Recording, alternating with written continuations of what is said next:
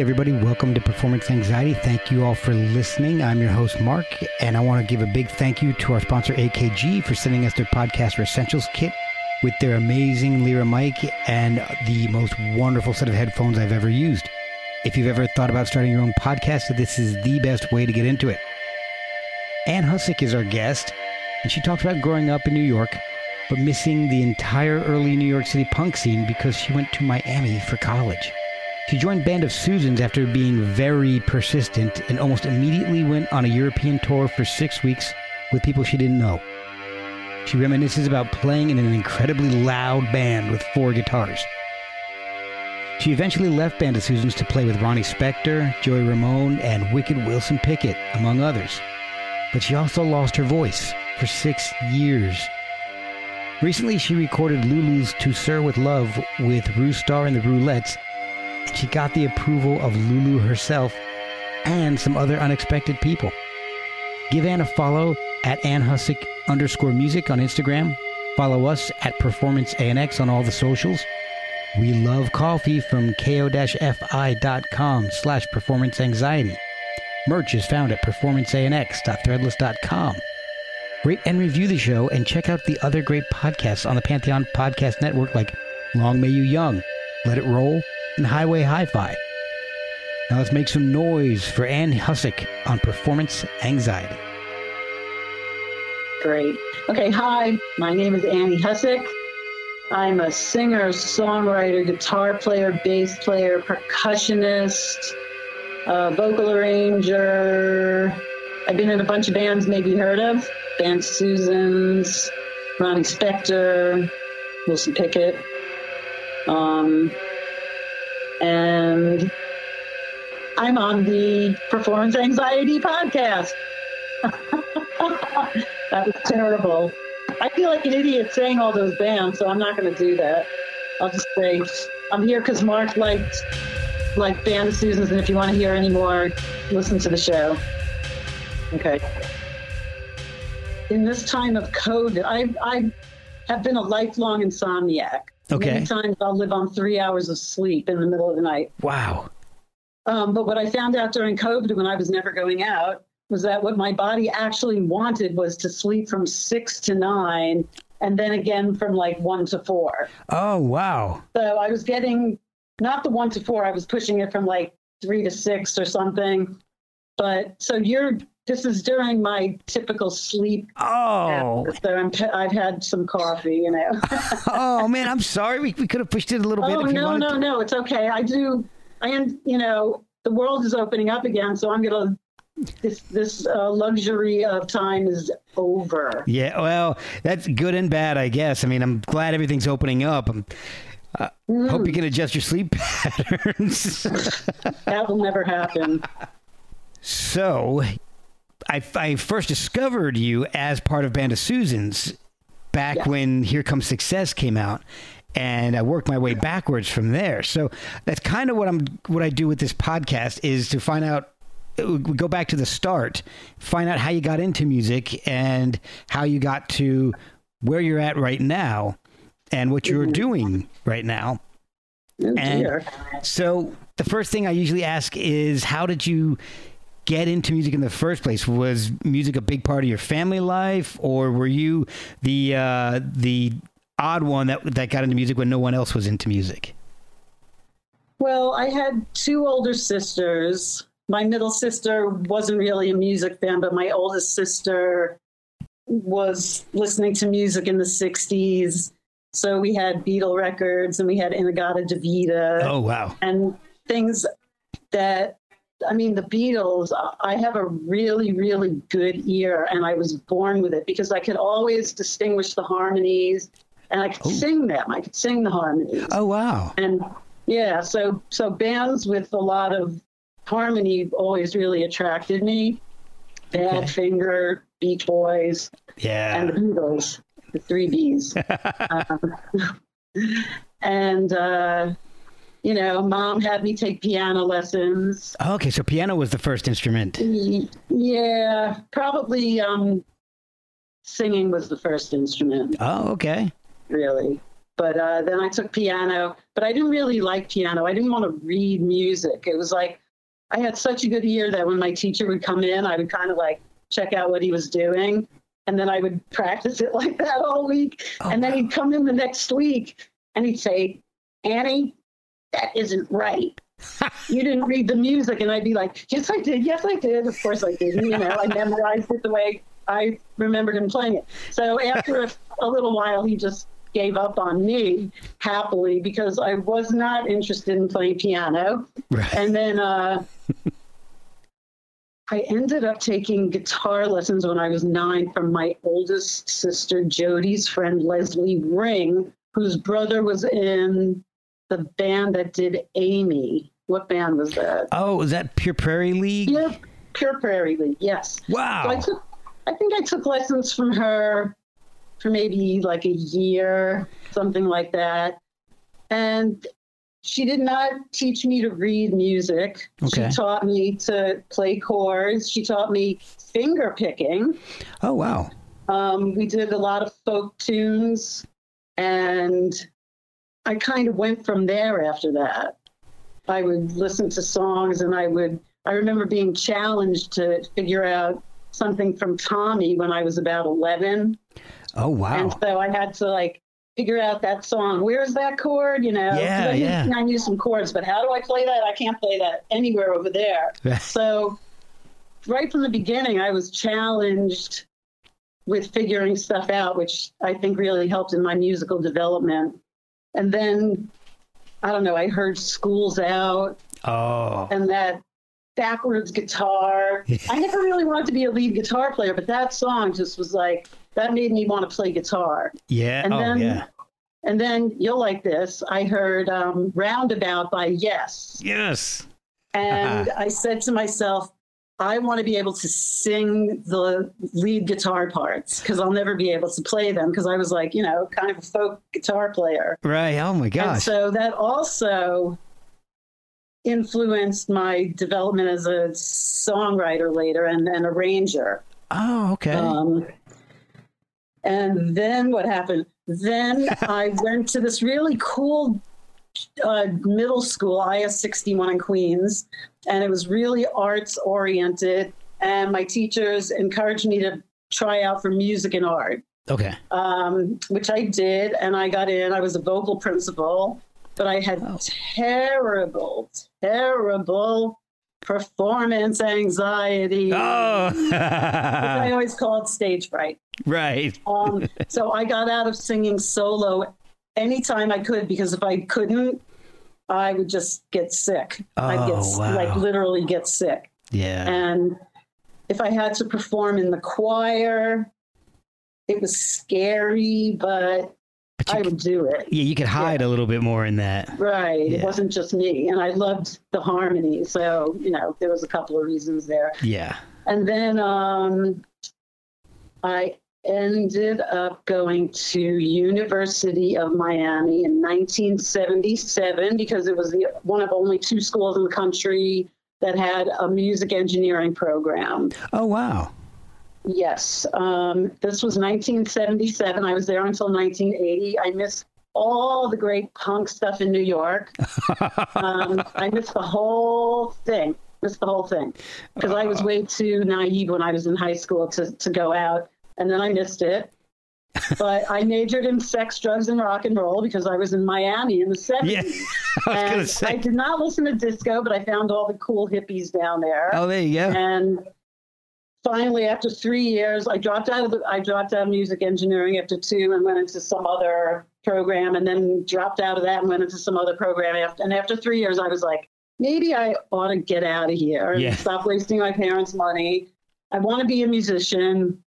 I don't need to go to school for that, even though I took amazing programs, you know, vocal classes and percussion classes and theory classes. I never think in terms of theory because I'd have to sit there and figure it all out. It's all about my ear. Okay. My golden ear. Yeah. So then, let's see. When I was in University of Miami, my friends Russell and, oh my gosh, I forgot his name, asked me to sing on a recording. And because it was going to be kind of an enclosed environment instead of being out with everybody. I was like, all right, I'll give it a try. Okay. And we recorded a song they did called Cooler Heads Prevail. And we did it week after week after week after week after week. And then I found myself not being afraid to sing in front of people. Ew. So it was the best thing I got out of college was those like maybe 8 weeks that we worked on that song, because I got over my stage fright. Oh, that's awesome. Then I joined a band with my college friends. And when that broke up, it took me 6 months to realize I could look for another band. So I looked in the Village Voice. I got into Bill Pop and the Tapes. Yeah, I saw that. That's some interesting stuff. Yeah.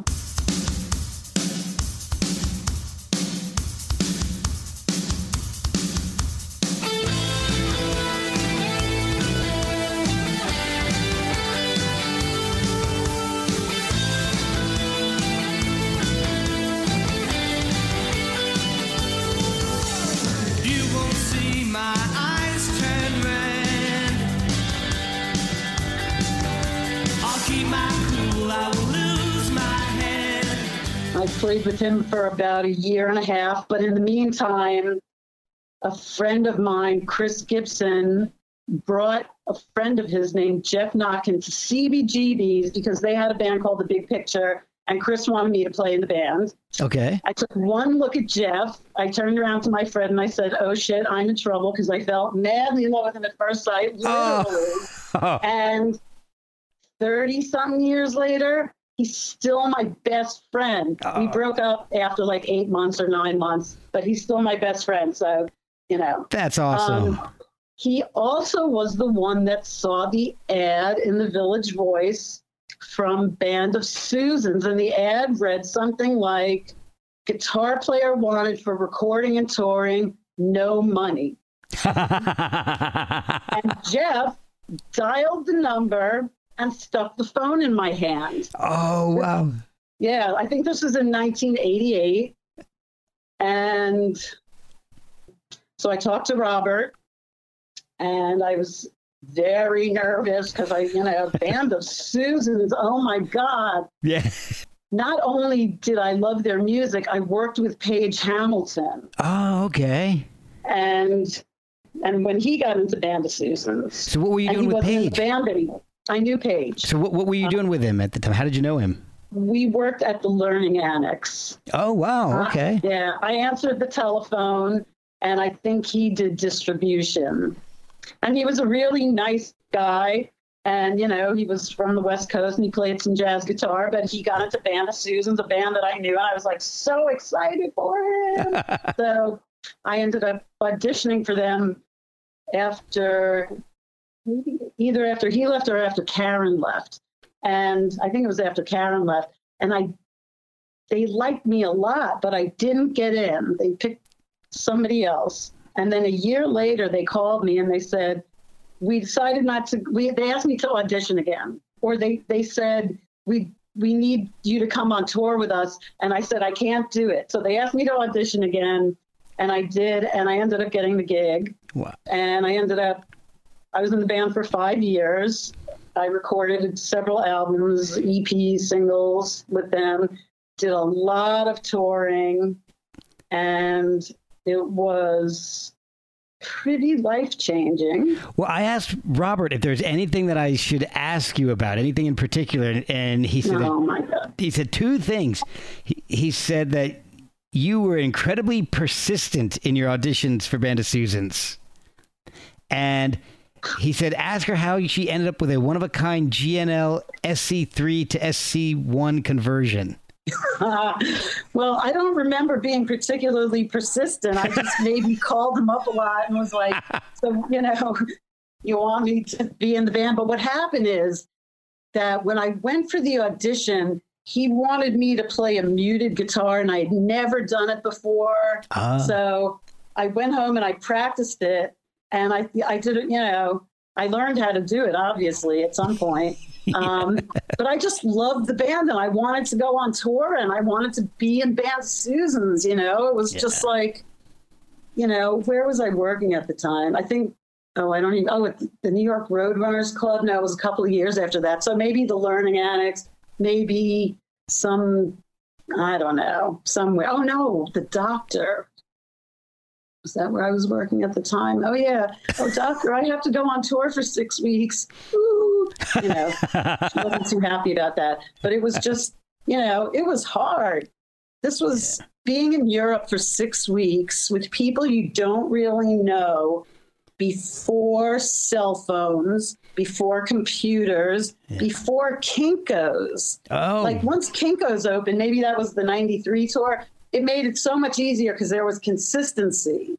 Okay. But before that, it was like, let's hope that there's a copy shop because we have to make flyers, we have to send postcards, we have to do this, that, and the other thing. You know, it was really old school. Wow, but I didn't think of that. Again, just amazing. We toured with the Mekons. Oh, cool. Yes, that was one of the, maybe the first tour because we did a show. Once I was in the band, we recorded it and then we didn't play. And I was like, are we really going to go on tour? Am I really in the band?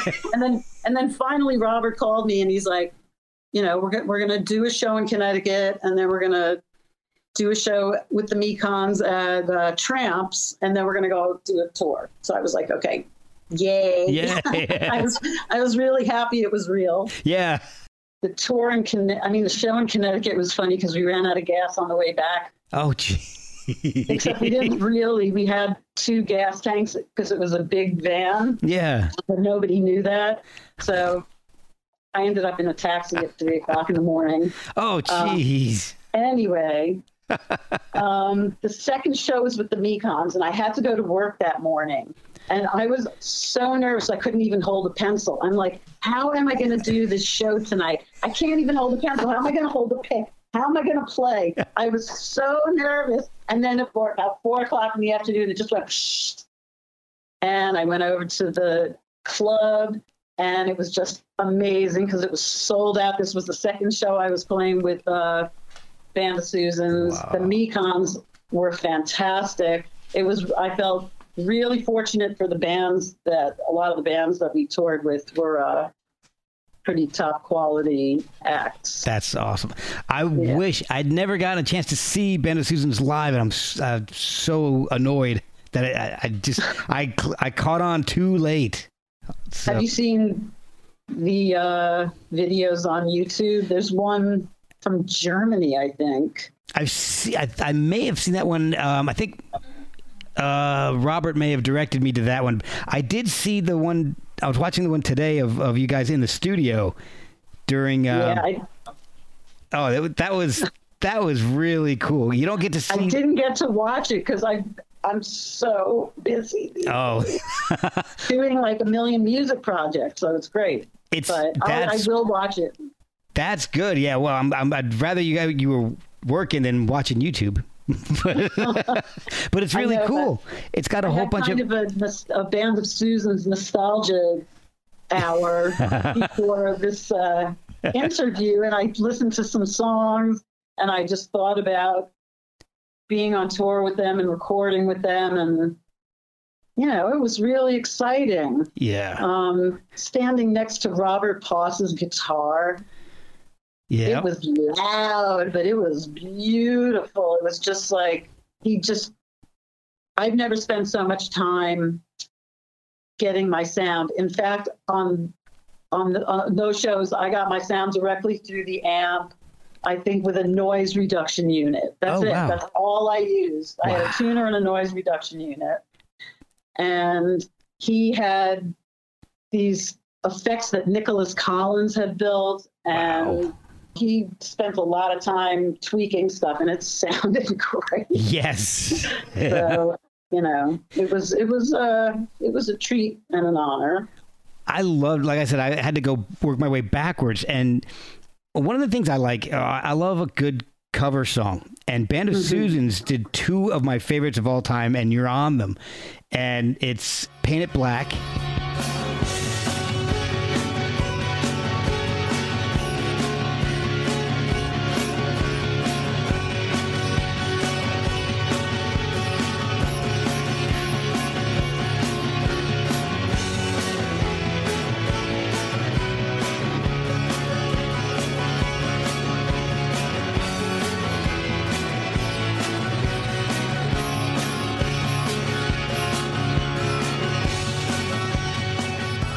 love that version of Paint It Black. And Guitar Trio. Mm-hmm. Guitar Trio is so intense. I absolutely love that song.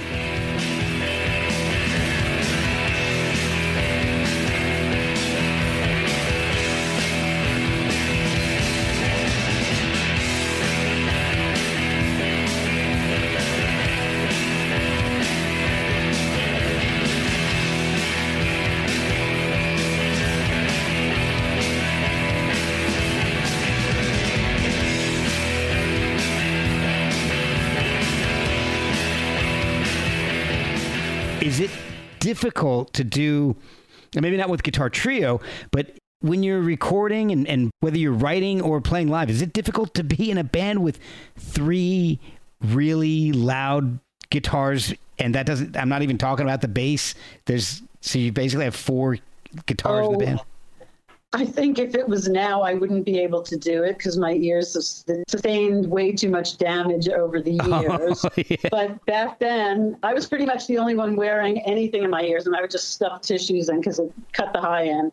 No, it was glorious playing with that. Doing Guitar Trio, we put everyone into a trance, and we would do it last, and I always thought we should do one more song to wake everybody up because they had to drive home. A lot of these shows were not in the city, right? But doing Guitar Trio live was astonishing because you just went into a trance, and because the guitars were so loud, there were these phantom melodies and sounds being generated. Yeah, and it was transformative and hypnotizing, and it was beautiful, and we couldn't have made that happen any other way. You couldn't write that, right? You didn't know what was going to happen. It was just in the moment. It was, how the room was shaped and how many people were there, and just the interaction of everything. So it was very creative on that level, even though we had our parts, we played our parts, but it was always in the moment. It wasn't like nobody was phoning it in, Right. And if you're doing that stuff in the moment, it's super exciting, Gosh. So it was a real joy to participate in that. Well, I think Here Comes Success is probably one of the, if not the most underrated album of the 90s. I mean, so sweet. Seriously, you've got songs like Hellbent, Elizabeth Stride, In the Eye of the Beholder, As Luck Would Have It. Everything is just so dense.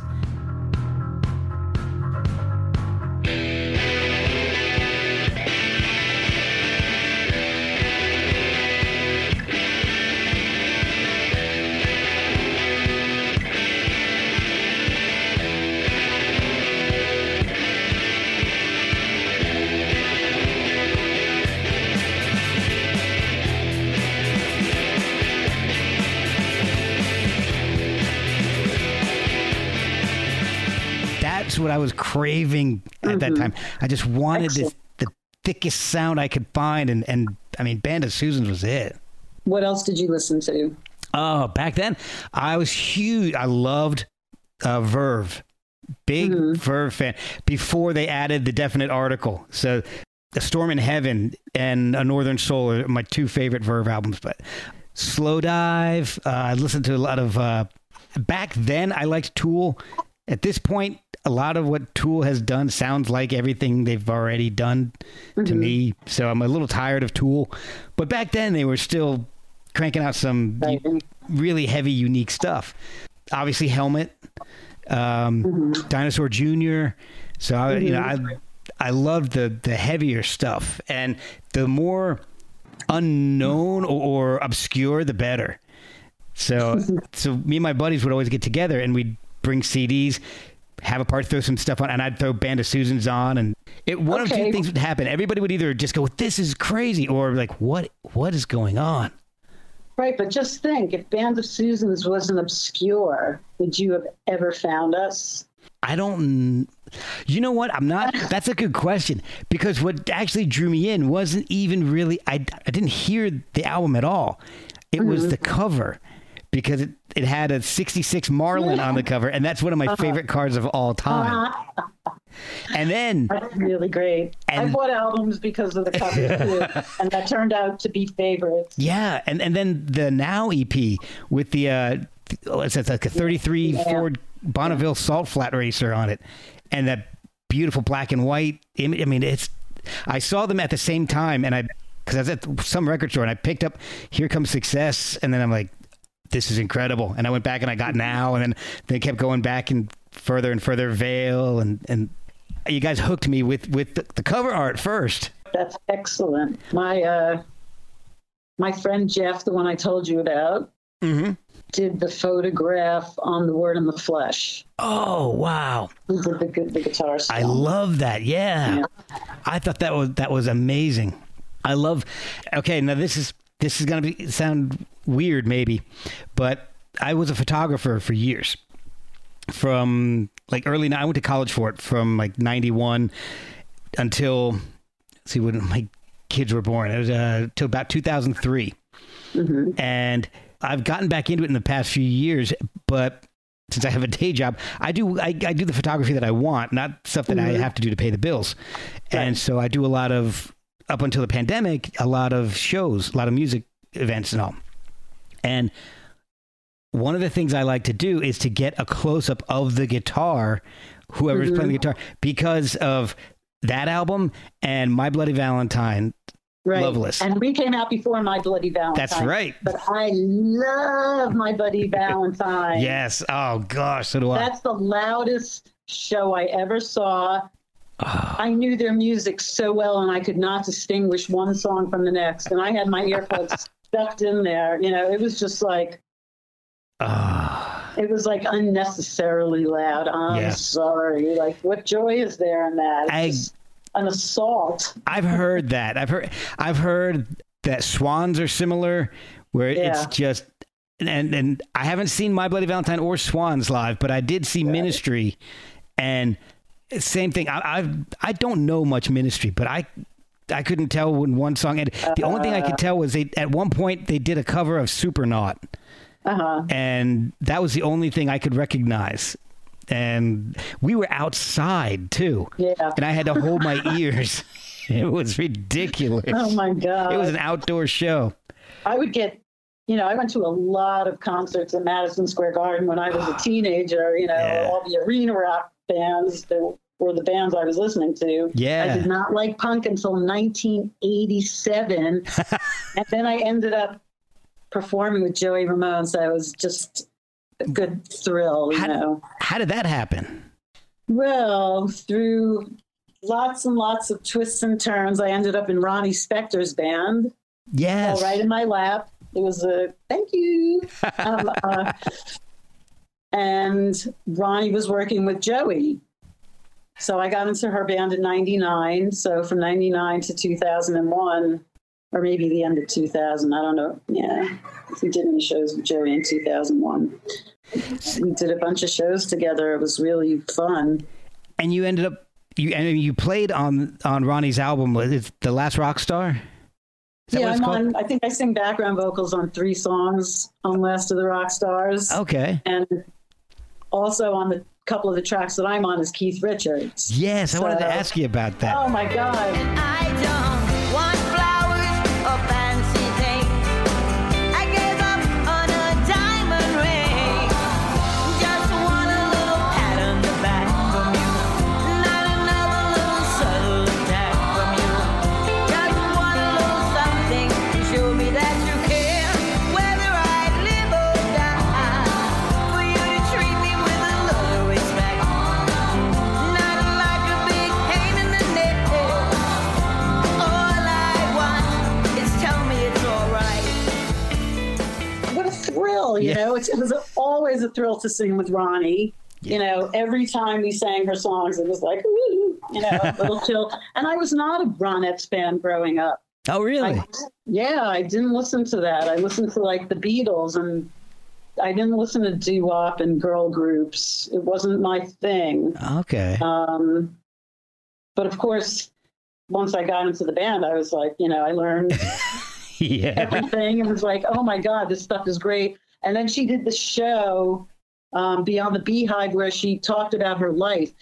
And it was just an amazing story, you know, and I read her autobiography. Yeah. And it was quite a tale. So it was an honor to do those songs, you know, that are timeless in my estimation, although the kids of today don't seem to be listening to music where they'll appreciate anything like that. I agree. Right now, I think music generally is becoming more of a passive thing. Because when I was a kid, I don't know about you, but when I was a kid, I would get an album, LP, CD, didn't matter. I was opening it. I was reading the liner notes, reading lyrics, finding who the band thanked, who the producer and the engineers. I didn't even know what they did, but I wanted to know who was doing everything on it. And you don't get that anymore. You don't get all that information on just a download. Right. It's that's true. It's just it's a huge shame, I think, but we'll be right back after a word from our sponsors. I guess the question I was going to get to before I sidetracked myself here was, I know in a lot of albums where they have guests appear on them, the main band doesn't really work with that guest. They'll record it elsewhere. Or did you actually get to work with Keith? No. I worked in Daniel Ray's studio. Me and Trisha Scotti were there that day doing the background vocals together. Man, I do like that album a lot. I was listening to it. I like it too. I read some bad reviews and I'm like, get over it. You know, she's not the Ronettes. She's Ronnie Spector in 2008, 9 or whatever year it was. Oh, some of those songs are great. Like Never Gonna Be Your Baby is just, I love that riff. I mean, we used to do that live. That was really exciting. I love that's a really rockin' riff. That is really great. I wipe my face every morning. Wet thoughts of you in my head.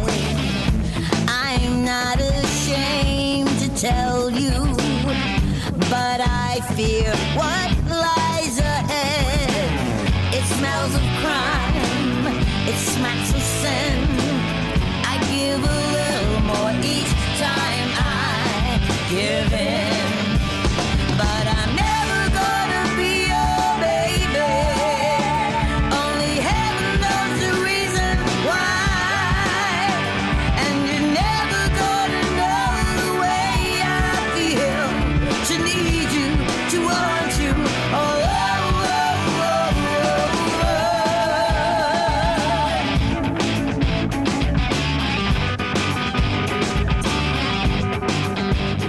That song, just on a lot of levels, just the title, Never Gonna Be Your Baby, after Be My Baby, is just, I love it. Yeah, I can't remember who wrote that one. It's in the liner notes. I can't find my copy of the CD. Oh, no. I have to order it. Oh, man. Well, while we're here talking, I'll look it up real fast. But computer. Yeah. Some of the technology is helpful. I don't know how to get anything organized. I do these shows. I started doing these shows in England on Facebook Live. Okay. So you perform for yourself, but you're in their context and they post your video. Oh, okay. Yeah.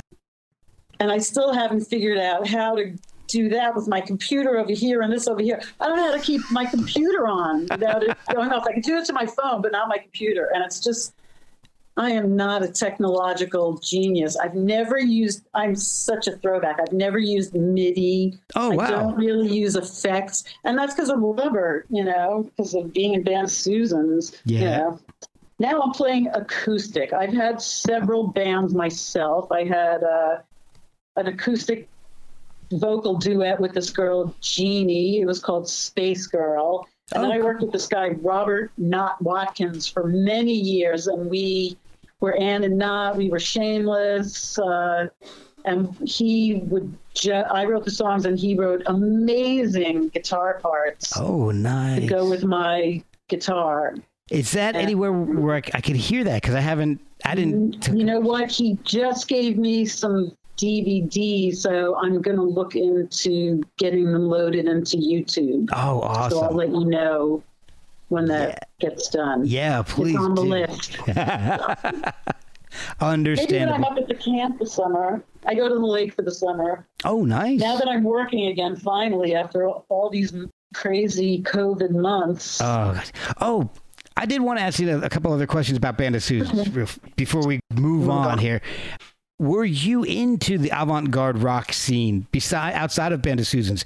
Was that something that you were working on? Well, I liked The Fall and Tuxedo Moon and Sonic Youth and Cocteau Twins. Yeah. I was a big fan of this DJ, Delphine Blue. She's still on, I think, FMU on Fridays from 6 to 9. And I know her now. When I met her, I was like, oh my God, you created the music that I loved. You know, you made me love, you played all these songs for me. So I didn't know Reese Chatham. I didn't, wasn't into that whole thing.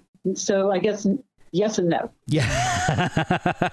I can understand that. Yes and no. So, all right. So I liked weird music, but I wasn't into that specific scene. So you weren't, so you, like I said, you weren't into Reese or like Glenn Branca or that wasn't. No. Okay. I didn't know those guys. I didn't know them until Robert played me Guitar Trio. Or maybe, when I read some press and he had talked about them. And Robert did mention this, and I did want to ask, he said, ask Ann how she ended up with that G&L guitar. Oh, that G&L guitar. Well, I had a black Stratocaster, a 1977 Strat, and it was the worst guitar in the universe. It weighed 400 pounds, and it had 0 sustain. And Robert wouldn't let me play it in the band. So I played he had a blue guitar that I played, and I played this guitar in the band, and he ended up selling it to me, and I was ever so grateful, and I have played it ever since, and I've been in a whole, I also owned his L1000 bass that Susan played in Band of Susans. So that I played in a million bands, because I play guitar in my band and just a couple bands, but I play bass in everybody's band. Okay. So I love G&L. I'm a huge G&L proponent. I am not a gearhead in any way, shape, or form. I have one electric guitar. Oh, no, I have 2. I have a Gibson that I don't play very often because my boyfriend plays it. He's scripted. It went back and forth between that. It's really mine, but it's kind of his also. So I'm happy with the G&L. I love it. So I went from playing 11s in Band of Susans because I used to break strings all the time. Now I play 10s. Okay. I played 13s on my acoustic, and now I play 12s. I'm in my 60s, so my fingers aren't quite as agile.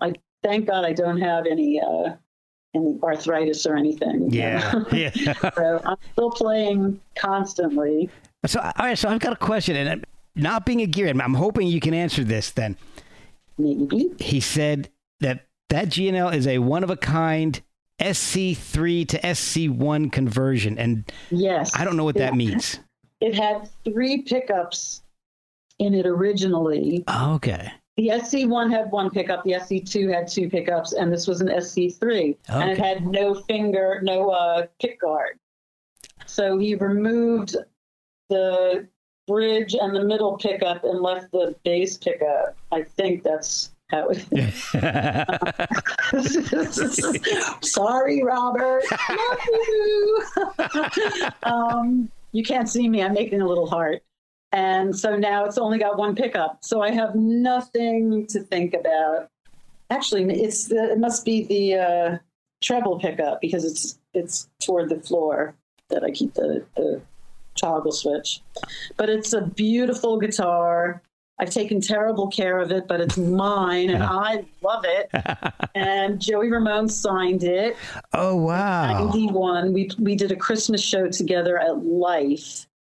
And he signed my guitar. Good luck, Jay Ramone, 99. Oh, that's awesome. Yeah. Oh, so man. it means a whole lot to me. That's wonderful. So when did you start playing bass? Well, guess I played bass in one of Latch's bands, which was not really anything. But I did a show with Tom Goodkind. My roommate was on. Well, I was on tour. My roommate was home, and Tom called for a stage manager. So my roommate ended up doing it. He had wanted me. And then in '93, Tom Goodkind called for my roommate to play bass, and he was out of town, so I ended up doing it. So that was my first gig, and it was a big deal. I think it was at St. Mark's Church, maybe. Oh, yeah. Something. It was some celebration. And then I got into this band Siberia in '96, and that was really where I had to get my act together because their producer was a tyrant, like old school music business, screaming. I had to learn someone else's bass parts. Oh, wow. And if I made a mistake, I got yelled at. Oh. So it was not good for my something, but it was good for my playing in the long Yeah. something. I don't know.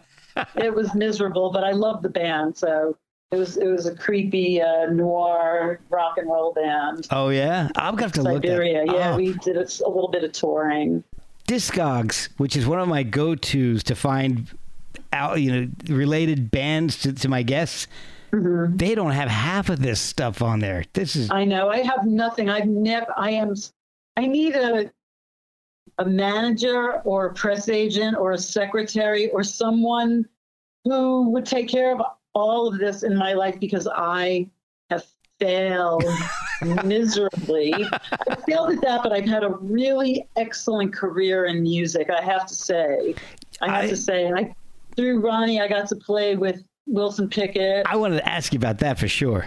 Okay. How did you get hooked up with Wilson and what was it like touring with that legend like that? Well, there's a gentleman named John Tiven, and he wrote a song for Ronnie, and he came to see us at the Christmas show at the Bottom Line I guess it was '99. Oh, was it a Christmas? God, it must have been an early Christmas show. And then he asked Trisha Scotty and I were singing background vocals. He asked us if we wanted to do a show with Wilson Pickett at Irving Plaza that was going to be taped for the movie Only the Strong Survives. Oh, Only the Strong Survive. And we were like, yes, please. So then they asked us if we wanted to do Letterman the next day. Oh. And yeah, of course we did. So we did the show at Irving Plaza, and it was plenty weird, boy, I'll tell you. Really?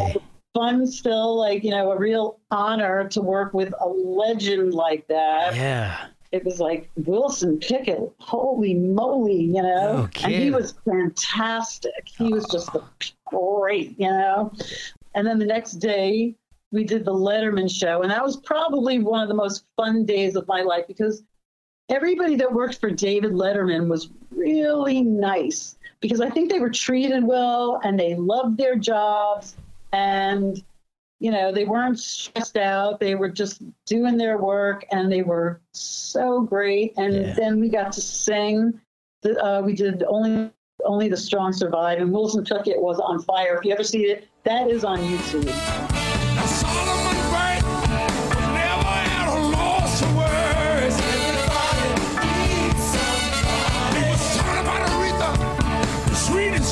You ever heard? I remember 1965. Everybody was still alive. I'm a soul survivor. Come on, all night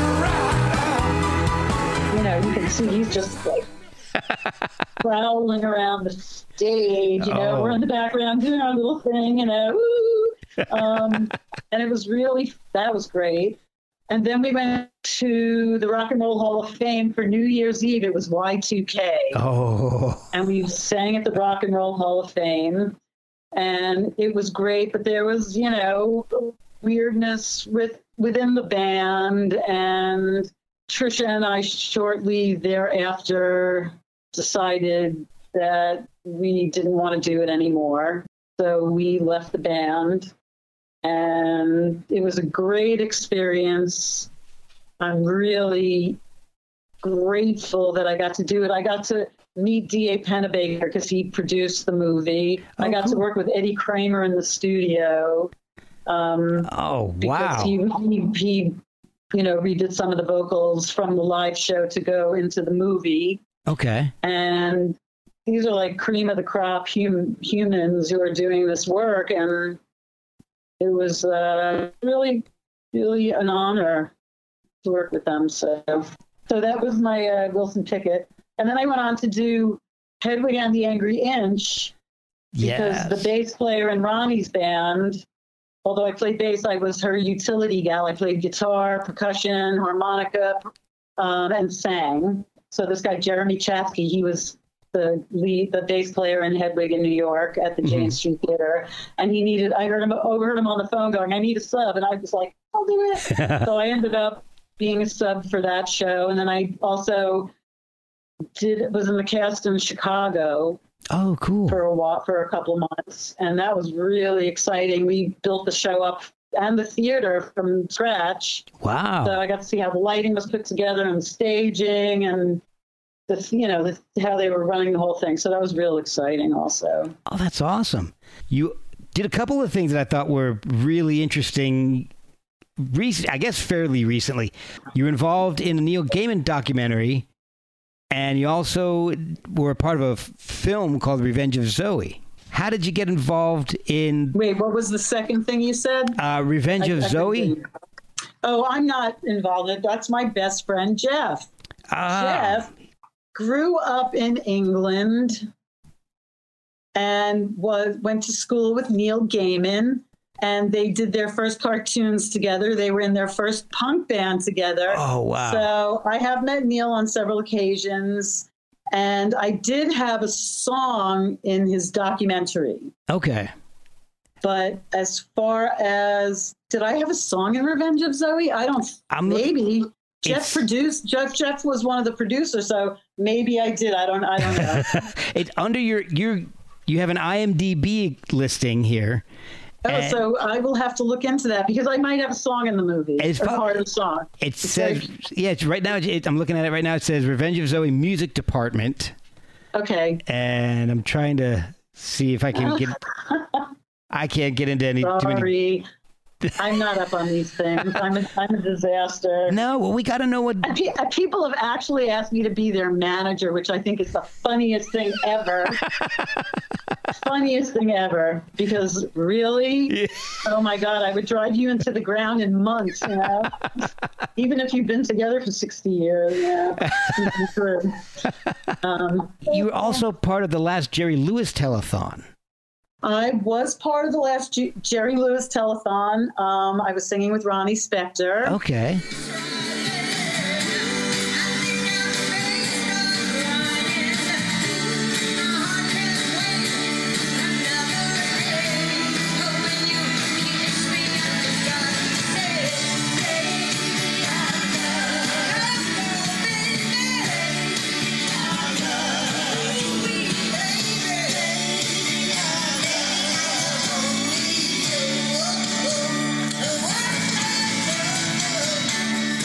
And we did that. That was a real honor. Was Jerry there? No, Jerry Lewis was not there that year. I think Tommy James was there. Oh, wow. And, oh, gosh. I can't think of this guy's name. I can see his face. Sorry. Sorry, guy. My brain is not what it used to be. Well, my brain is not what it used to be. I've just done a lot of things over the years. Yeah. It's hard to keep track of it all, I'm sure. Yeah. We did that. What else did I do? I was on Jimmy Fallon with Ronnie also. Oh, cool. And we did the Christmas show. We did their Christmas show. And we got to play with the Roots, which was just another super honor. All of these things were just not taken for granted in any way. They weren't like, oh, I got to do that. It was like, oh my God, I got to do that. Yeah. So, makes my heart beat fast. So, I haven't made any money. Nobody knows who I am. I know who you are. I had a great career in the music business for 10 in the 90s, in the late 90s and in the 2010s, I booked a club called Sidewalk Cafe. Okay. By the end, for the last several years, I was doing 4 nights a month. And a lot of the bands that were sort of on the CB's Max's scene in the 70s played, all the oldsters, they all played at my club. And oh, cool. It was like a party every time, because my booking thing was not just to book bands, it was to book a night. So it would always be people, I knew people who knew each other. Yeah. So everybody would hang out all night long. Oh, so wow. It was really fun. Yeah. That sounds like a blast. I did a show that was Robert and Karen's birthday. And I think Jay, who had been in the band, Jay Braun had been in the band on yes, I know Jay. Yeah. He played in the band in 95. Him and Kelly Burns played drums in the 95 tour. And then I saw recently you did To Sir With Love with the Roulettes. Yes. Tell me about the Roulettes, because I don't know a whole lot. I discovered that right before we started recording.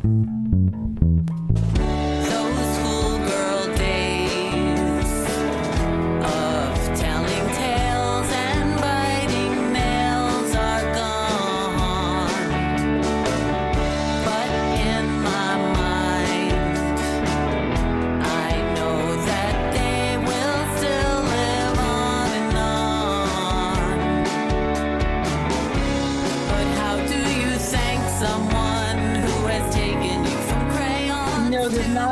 There's not a lot to know about the Roulettes. The Roulettes is this woman, Rue Starr.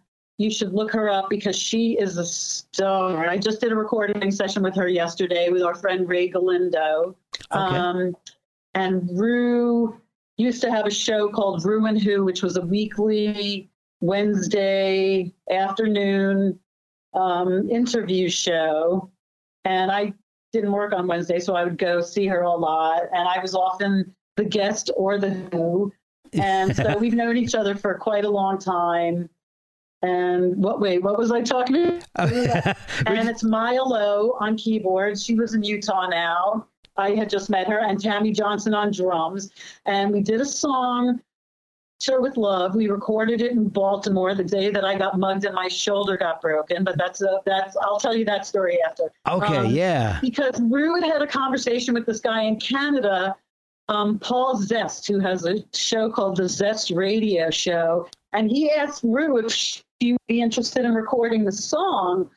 And he made a pledge to give a dime for every viewing of the show up to $10,000. So he would pay up to $1,000 to a hunger organization, Feed the Children. Wow. So we've gotten a lot of hits, but it's only showing about 3,000 now. So we're hoping to get up to 10,000. We don't know what went wrong or anything. Oh, man. But we got Lulu blessing. Oh, wow. Via Instagram. Oh, wow. Excuse me. We got the blessing of the man Sir's character was based on. I can't remember his name, but he got in touch with us. Oh, wow. And he loved the idea that we were doing it for the benefit of Feed the Children. And oh my gosh, like to be able to have the blessing of the woman who sang it and who the song is based on. Yes. You can't really ask for more than that. So it's our one-hit wonder. We did do a few shows, mostly with songs from Rue's songs. She has like 60 different bands. She plays with a lot of different people. I've played with her in a few different iterations, and she's just she's very cool. You've also done a few of your own solo albums too. I have done a couple of albums. They were not exactly representative of what I was doing. Okay. But they have their charms. I will not deny that. The first one was recorded in, I think, 99 or 97. It was called International Sweetheart, right, on Rainbow Quartz Records. I am not currently on their roster. And my second record was done, I don't know what year it was, 2016. It's called Insomnia. Yes. And it was on Worldwide Vibe Records.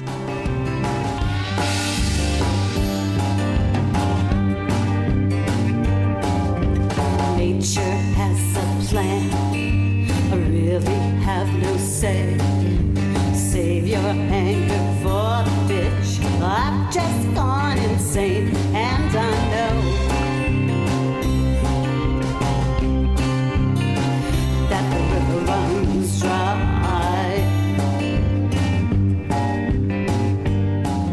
And I've had several bands. As I said, I had Space Girl and Shameless. And I put out, and I guess International Sweetheart, I can't remember if that's under Ann Husick or Shameless, and I think it's Shameless. Okay. And then Insomnia is under Ann Husick. Yes. But I've had a couple of bands. Exit 99 was my most recent band. I had it before COVID, and I decided not to continue with the band. I decided if I want to do my own stuff, I'd rather do it solo right now. Oh, okay. Or maybe with my man partner guy. It's our 22nd anniversary yesterday. Our first the first day that we went out. I mean, the next day was my first Ronnie Spector gig, so that was quite a weekend. Wow. But we've been together 22 years. And so I don't know, what do you call him? My boyfriend, my husband, my thing, my guy, my partner. That thing. Mike. So Interstate Johnson, he plays guitar with me. I also, and in that band, I had Roger Stoltz on drums and Stu Richards on bass. And I had another band before that called Granny, with Ronnie Wheeler on guitar and Shauna Westgate on drums.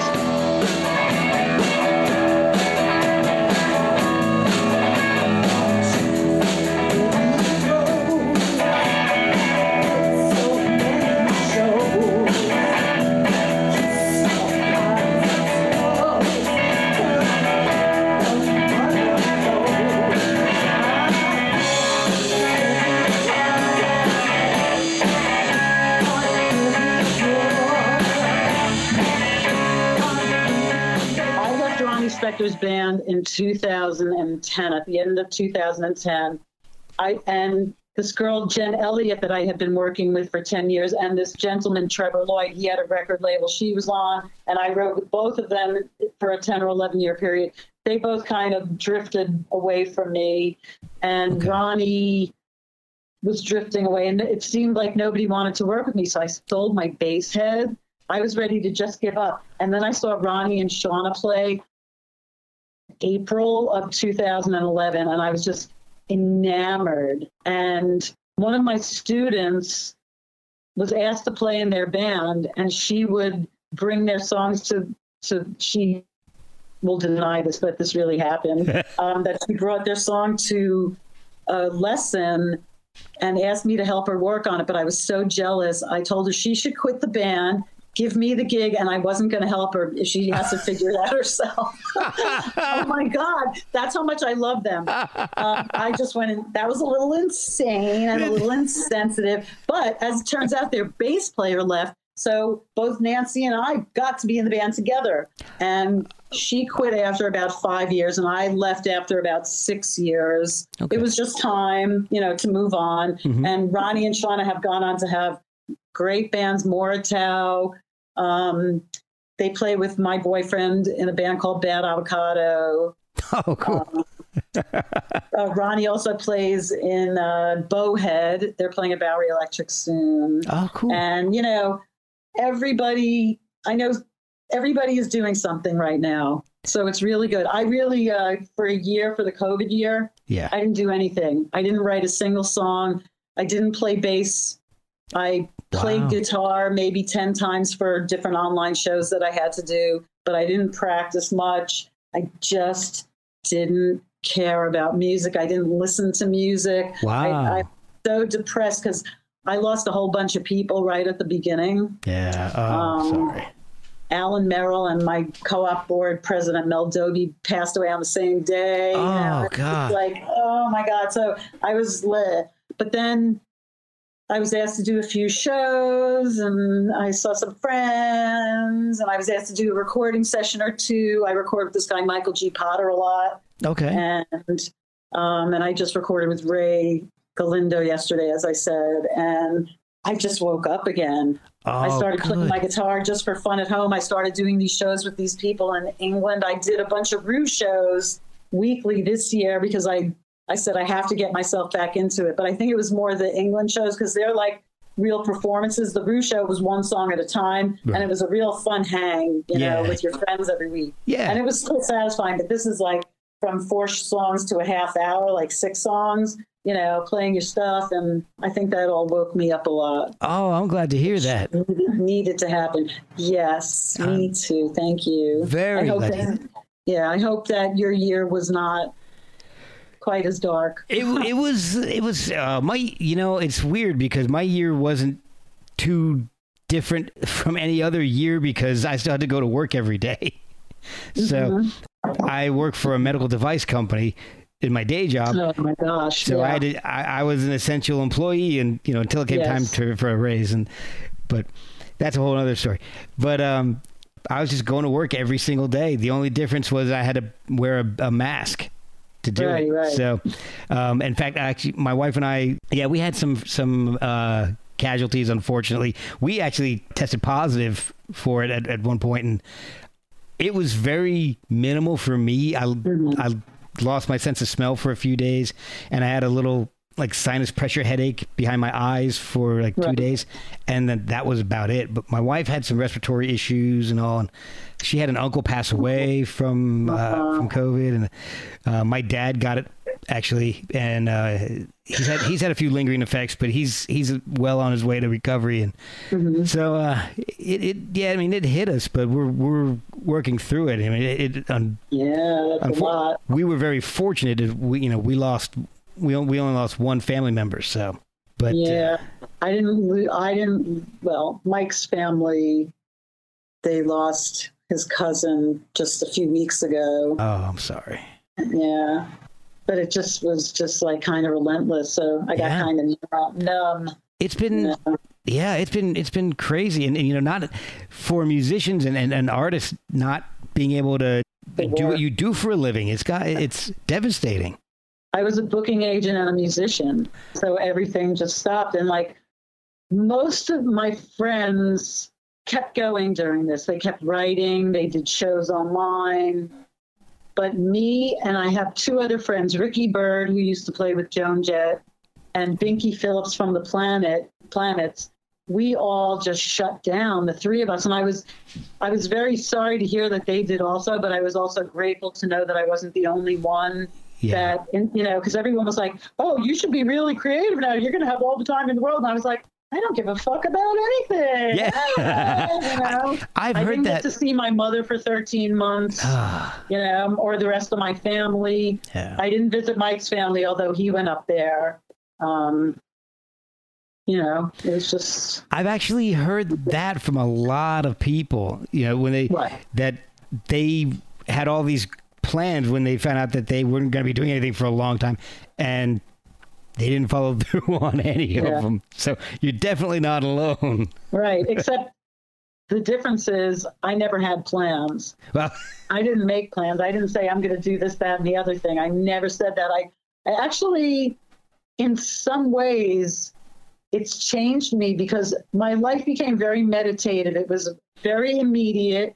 Mike was here. He had a full-time job, so he was making money, paying the bills. Unfortunately, I didn't qualify for unemployment, and I didn't get any COVID relief money. But he was working. So I was support staff. I cleaned the house. I did the laundry. I cooked the food. I washed the dishes. And he didn't ask me to do that. It's just what I did. It was like, it was important for me to do that in the time because he was contributing and I wanted to contribute. So that was my contribution to our situation. And it was an important one. So I didn't feel an imbalance, you know. I felt like that makes sense. Yeah. So in that way, that was good because I didn't have that additional guilt Right. on top of everything else. Right. But I'm just glad it really feels over. I've done a bunch of shows. I've done solo shows. I have one coming up at a club on Long Island called Buckley's on the 24th of July. Awesome. Right now it's billed as a solo show, and I don't know who else is playing that day. But that place is really fun. And the last time I had a solo show, it was really good.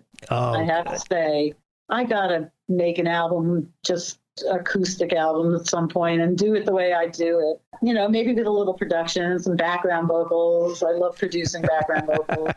I lost my voice for 6 years. What? What do you? Okay, now you have I'm to. not kidding. You have to explain I that lost my one. voice for 6 years, I think, because I was teaching guitar lessons at the New York City Guitar School for 11 or 12 years, and I never got a break. So even if I had a tired throat or a sore throat or anything, I just had to push through. Wow. And I think that in combination, I started, you know, I don't know if this had anything to do with it, but I do believe it did. I started using saline solution in my nose, and it like cleaned out my sinuses, and I lost all the architecture in my face, and it just like fucked up my vocal cords somehow. I don't, and I had GERD. So it was just like a big storm of all kinds of things at once. And I was in Red Gretchen, and I woke up in 2013 one day, and I could sing those notes again, because I actually lost notes. There were notes I couldn't sing, because my vocal cords would just flap around. Oh my God. And I woke up one day and I could sing, and I put a band together the next day. Oh, wow. I was like, oh my God, I have all these songs. I've written so many songs for myself. I wrote a lot of songs for Jen Elliott. Mm-hmm. She was on City Canyons Records. Yeah. I wrote a lot of songs for Peter Ulrich, who was in Dead Can Dance, and that was also on City Canyons Records. Okay. I wrote songs for, you know, and then tons of songs for myself. I have so many songs I don't remember them. Oh, no. But I've been kind of going back and reviewing stuff lately, which has been a lot of fun. Oh, good. But I also, my friend Jeff is going to use a Band of Susan's song in one of his movies. He's a producer as well as like 10 million other things. And he called the other day. He's like, I'm so excited. I just listened to the whole Band of Susan's catalog. It was great. Yeah. And so I listened to The Word in the Flesh today, and it was really fantastic. Yeah. In fact, I think I even put it on Facebook. One of the only albums I listened to during COVID was a Band of Susan's record, and I just like sat in my chair and rocked, you know, for 45 minutes or however long it was. Yeah. It was great, and it just brought back a lot. And so I want to listen to all the Band of Susan's catalog too, because I love it. Oh, I do too. It's Thank you for bringing back so much nostalgia. Oh, good. In my brain. I'm so happy. Eating Chinese food in Prague. Oh no, that was in Belgium. To Susan getting, what is it called when they put that yellow thing on your tire? Oh, they booted. Yes. They put the boot on your tire, and she talked the cop out of it. He took it off. It was just, you know, one of the most amazing things ever.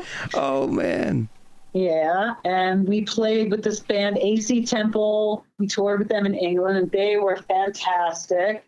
And we did a festival in Switzerland at Lake Zug that they invited us to in the last moment, and it was just the most glorious day. And I drank like half a bottle of scotch on stage because it was so hot, and I didn't get drunk at all. It just evaporated. It was just the only liquid I had. Oh my God. I'm not kidding. I didn't get drunk at all. It was the weirdest thing.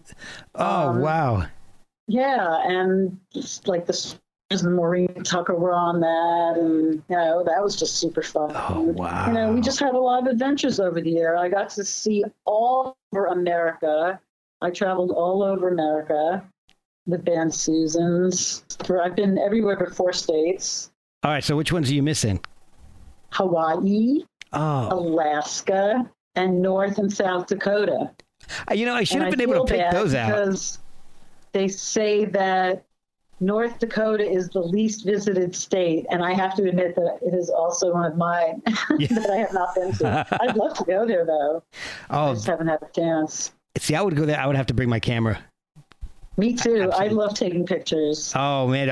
Are you on any social media platforms where people can follow you besides I'm Facebook? on Facebook, and I am a poor contributor to Instagram. I have 7 whole photos up there, and I put them up because I was doing a show at Bowery Electric, and they were like, "What's your Instagram address?" So I was like, "Ooh, I have an Instagram address." Quick, let me start one. It's just @Husick_music. Okay. Was there a favorite band of Susan's tour or memory that you have that from touring with them? Oh, gee. That's always a tough one. Climbing around at Saguaro National Park, hiking in all black. All of us are all wearing black. pretty humorous. Yeah.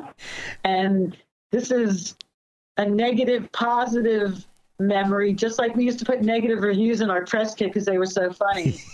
We played in LA. That's where our record label was, but they didn't invite anybody. And we started off with this song. I can't remember what the name of it was, but we farmed it pretty hard. And we just all turned around and went, "Oh my God." But it was just a moment, shit like that.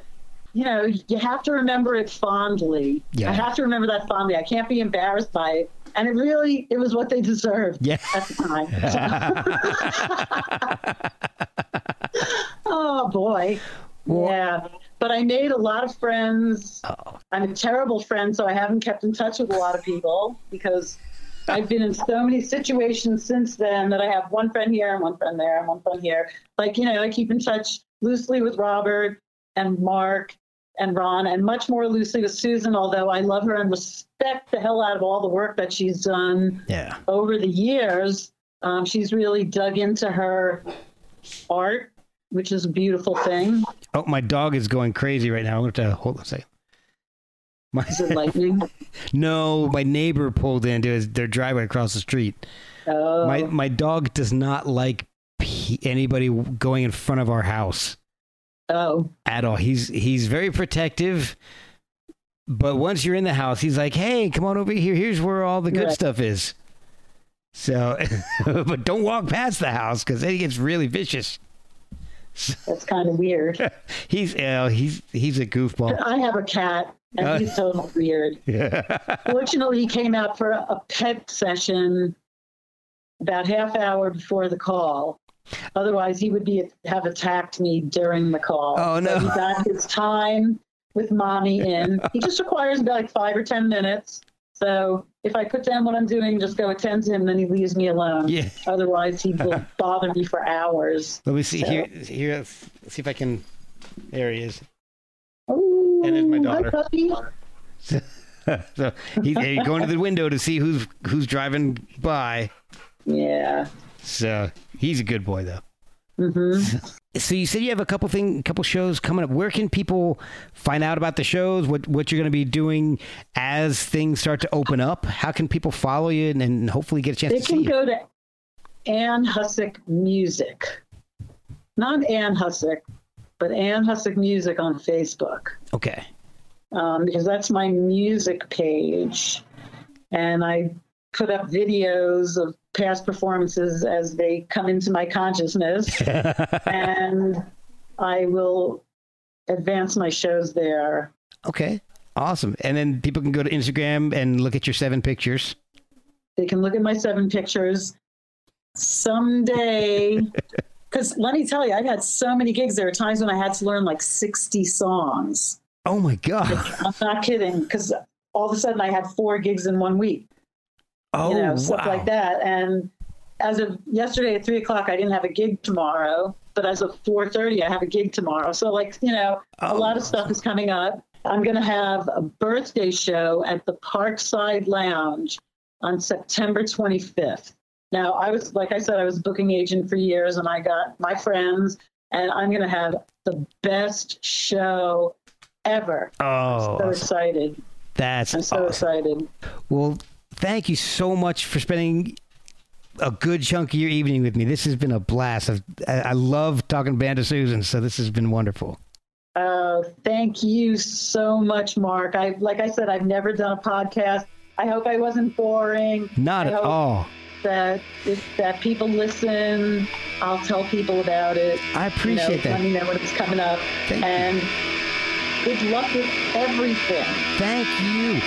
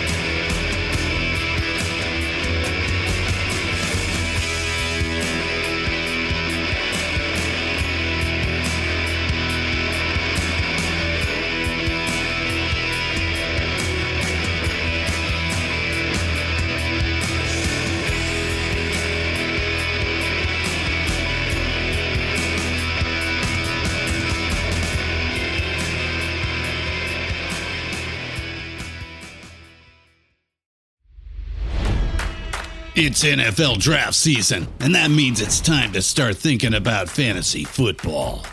FantasyPoints.com features industry-leading experts and prognosticators using proprietary hand-charted data to help you score more fantasy points. FantasyPoints.com is the place to go for whatever kind of fantasy football you play. Whether you play fantasy football, daily fantasy sports, or do a little bit of everything, Fantasy Points has the meticulously researched content to guide you to victory. And why wait for the fall? Fantasy Points also covers the new spring football league, the UFL. Join the guru, John Hansen, Scott Barrett, Joe Dolan, and other massive names in the fantasy football universe with an exclusive offer. Use code Pantheon for 15% off any Fantasy Points package, including the all-in package, with access to every article, tool, and data nugget that Fantasy Points has to offer. That's FantasyPoints.com and code Pantheon for 15% off at Fantasy Points. FantasyPoints.com, code Pantheon. Score more fantasy points.